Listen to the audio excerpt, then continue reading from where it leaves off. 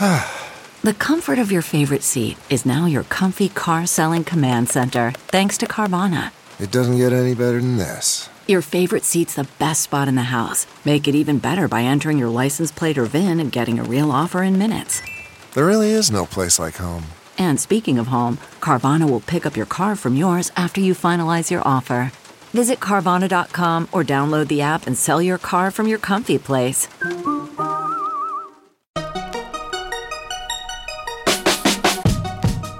Welcome to the Tech Meme Ride Home for Monday, December 13th, 2021. I'm Brian McCullough. Today, a huge bug in Apache servers is causing chaos around the internet, what to expect and what we're still waiting on from iOS 15.2, why did Instagram steal the @Metaverse handle from a woman in Australia, and the story of the Fat Finger fire sale of a Bored Ape Yacht Club NFT. Here's what you missed today in the world of tech.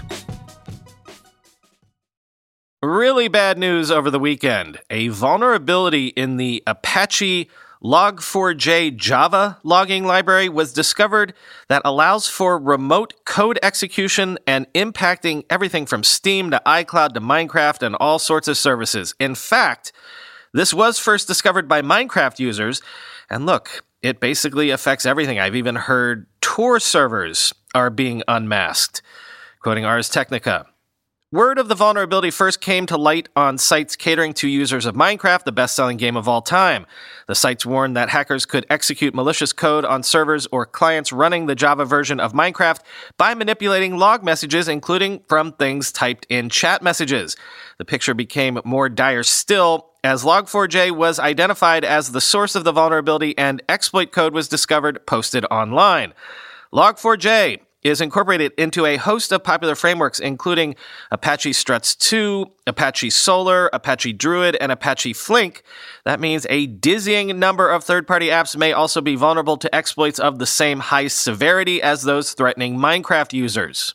Researchers said the Java deserialization bug stems from Log4j making network requests through the JNDI to an LDAP server and executing any code that's returned. The bug is triggered inside of log messages with the use of a specific syntax.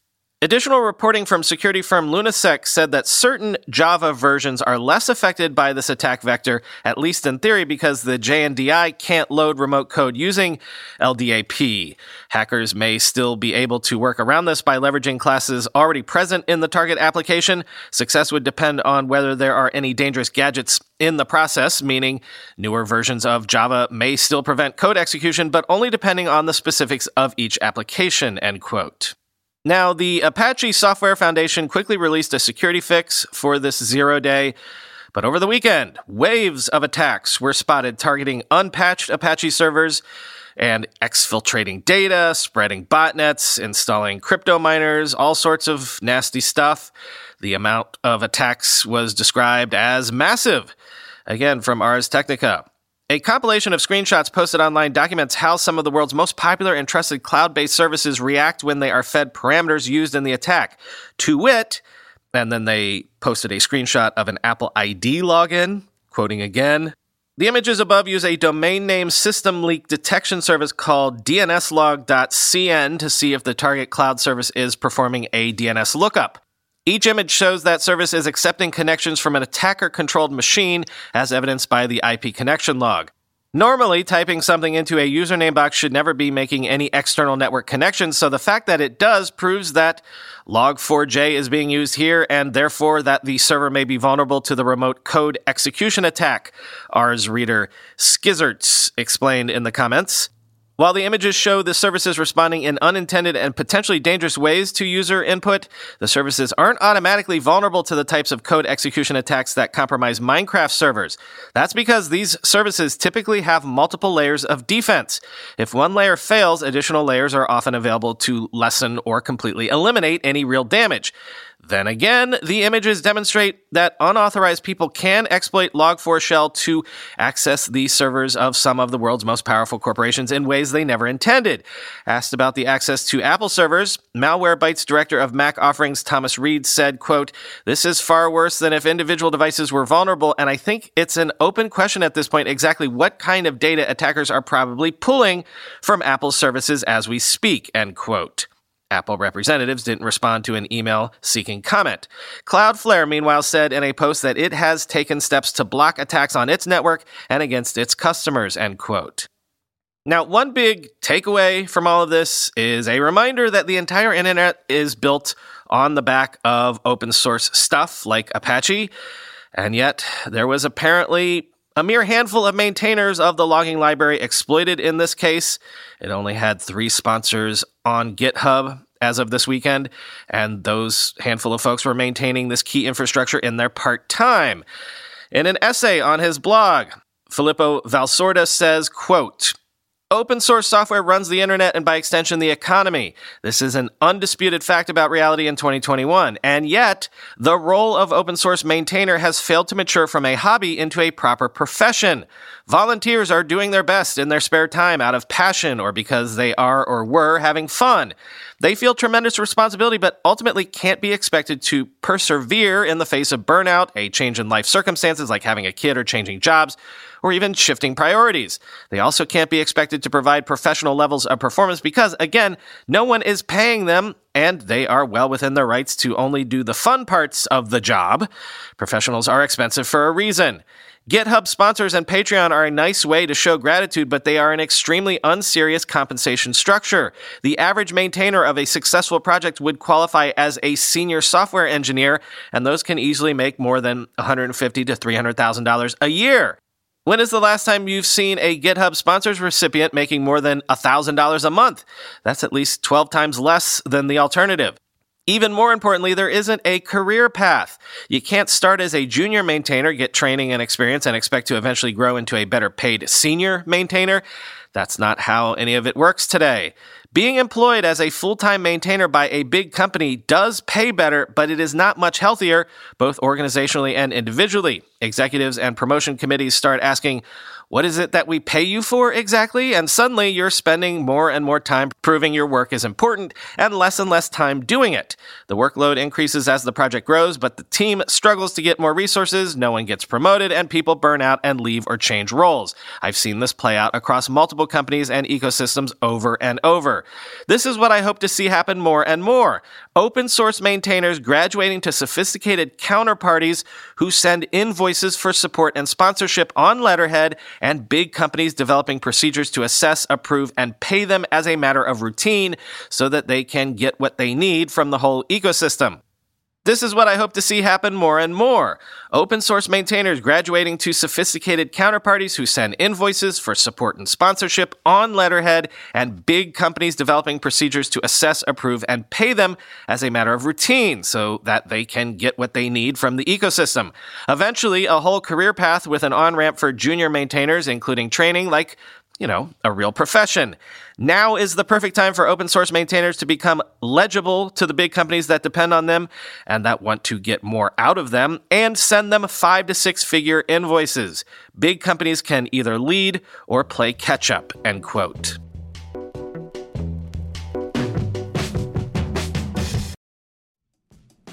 With everybody fighting for attention, how can your business stand out and connect with customers? Easy. Get Constant Contact. Constant Contact's award-winning marketing platform has helped millions of small businesses stand out, stay top of mind, and see big results fast. Constant Contact makes it easy to promote your business with powerful tools like email and SMS marketing, social media posting, and even events management. With Constant Contact, you'll reach new audiences, grow your customer list, and communicate more effectively to sell more, raise more, and fast-track growth. Don't know much about marketing? No sweat. Constant Contact's writing assistance tools and automation features features help you say the right thing at the right time, every time. Plus, you can send with confidence knowing your emails are actually reaching your customers thanks to Constant Contact's best-in-class 97% deliverability rate. I use this, and you should too. Tackle any challenge with Constant Contact's expert live customer support. Plus, everything's backed by their 30-day money-back guarantee, so get going and start growing your business today with a free trial at ConstantContact.com. Just go to ConstantContact.com right now. Constant Contact, helping the small stand tall. ConstantContact.com. We all know there are things in life that you have to compromise on, but when it comes to your health, there is no compromise. So don't go back to that one doctor who uses your appointment to catch up on the latest headlines, their family group chat, their crossword puzzles, just because they're available right now or they take your slightly sketchy insurance. Instead, check out ZocDoc, the place where you can find and book doctors who will make you feel comfortable, listen to you, and prioritize your health. And you can search by location, availability, and insurance, so literally no compromises here, because with ZocDoc, you've got more options than you know. ZocDoc is a free app and website where you can search and compare highly rated in-network doctors near you and instantly book appointments with them online. Once you find the doc you want, you can book them immediately, no more waiting awkwardly on hold with a receptionist. And these docs all have verified reviews from actual real patients. We're talking about booking appointments with tens of thousands of top-rated, patient-reviewed, credible doctors and specialists. I have personally used ZocDoc to find a podiatrist when I needed one for the first time ever in my life. Go to ZocDoc.com/TechMeme and download the ZocDoc app for free. Then find and book a top-rated doctor today. That's ZocDoc.com/TechMeme. ZocDoc.com/TechMeme. iOS 15.2 is coming any day now and will bring a bunch of things, including nudity detection in the Messages app, part of Apple's continued attempt to protect kids. Also, a macro lens toggle for iPhone cameras, which I never really understood why they didn't have that to begin with. Also, better privacy controls and more, but no digital IDs in Wallet and no universal controls for macOS yet. Quoting Bloomberg. The image detection works like this. Child-owned iPhones, iPads, and Macs will analyze incoming and outgoing images received and sent through the Messages app to detect nudity. If the system finds a nude image, the picture will appear blurred and the child will be warned before viewing it. If children attempt to send a nude image themselves, they will be warned as well. In both instances, the child will have the ability to contact a parent through the Messages app about the situation, but parents won't automatically receive a notification. That's a change from the initial approach announced earlier this year. In order for the feature to work, parents need to enable it on a family sharing account. The camera app is also getting an addition, a button that lets you disable the iPhone from triggering the macro lens automatically when you get close to an object. And a new privacy report shows which features like location, camera, and microphone were accessed by each of your apps. The report also reveals network activity from individual websites. You can also now designate a digital legacy contact to receive your data if you die, and the TV app will gain a new store tab for buying movies and shows from iTunes, while CarPlay finally adds the long-promised richer version of Maps found on the iPhone, iPad, and Mac apps. Here are two updates that you'll still have to wait for. Universal Control. This feature will let you use one Mac keyboard and mouse/trackpad across iPads and multiple Macs. It's not in the update at this time. And also ID cards. This option will let you store a digital version of your driver's license in the iPhone Wallet app for daily use or showing to the TSA at airports. But that's another feature that we're waiting on, end quote.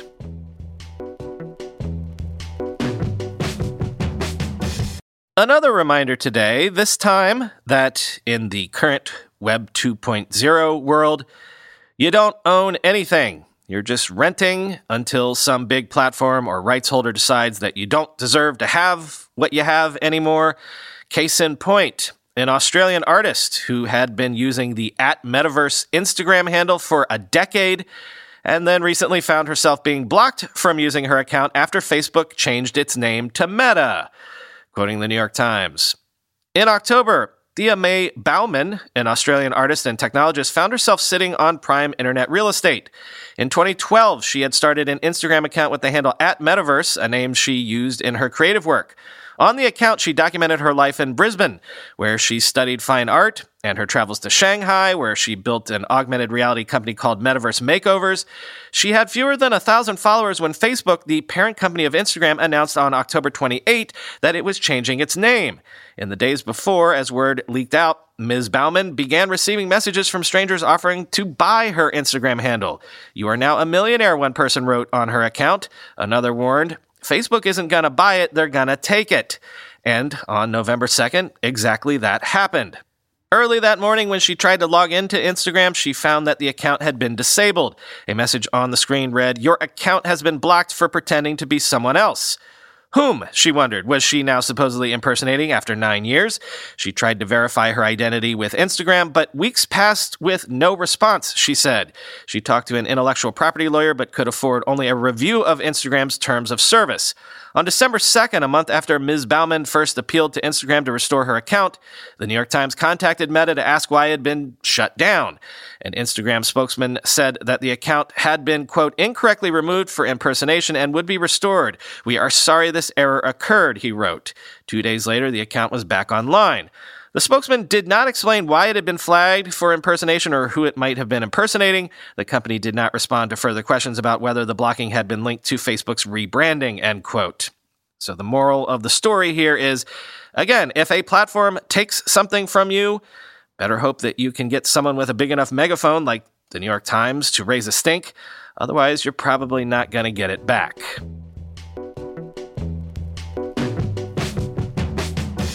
Now, as I hinted at in that previous segment by mentioning Web 2.0 as the world we're still living in, one of the ideas of Web 3, of course, is that it allows tangible ownership of digital goods, and that should fix situations like we just discussed, right?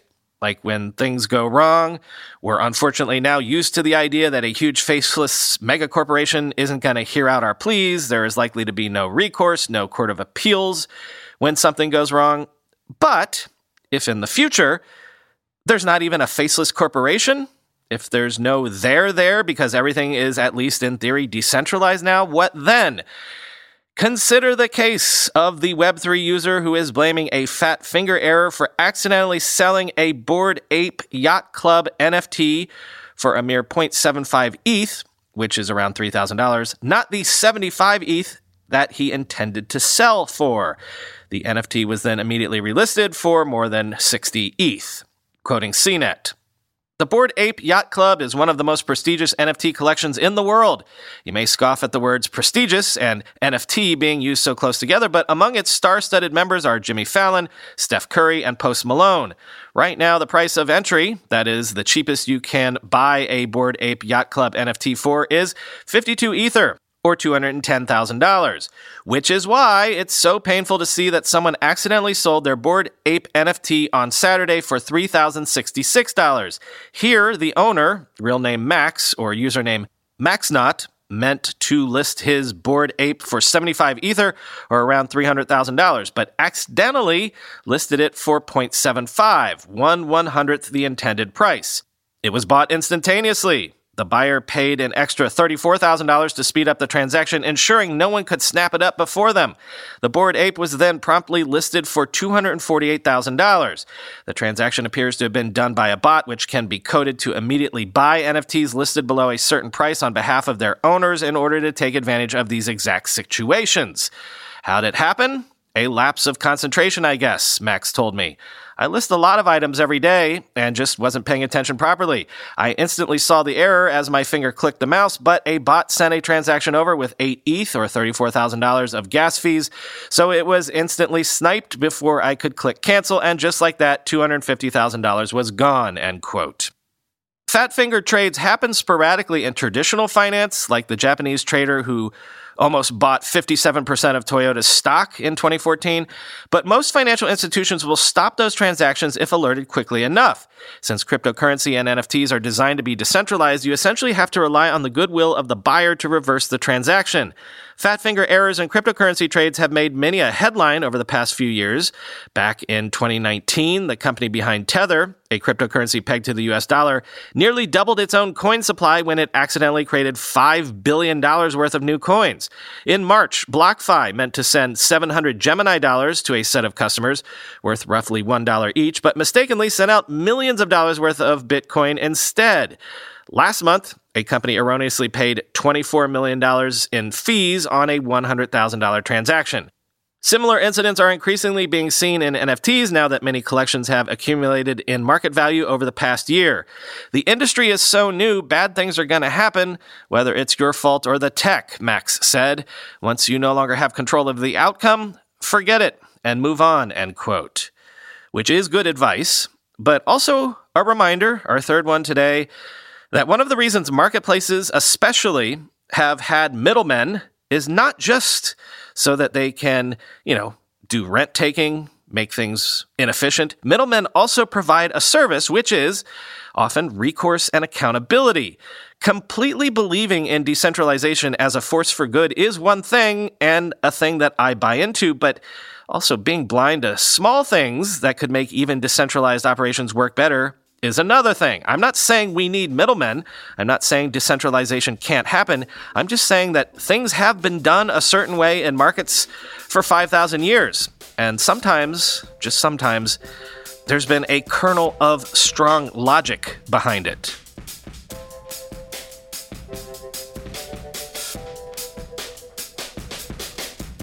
In honor of the brilliant final episode of the season on Succession last night, can anyone get me on the Lackey Slack channel, the Lackey Slack? Probably could get some good insider information early if you're on that Slack. And like Greg, maybe this will allow me to move from the endless middle toward the bottom of the top. Talk to you tomorrow.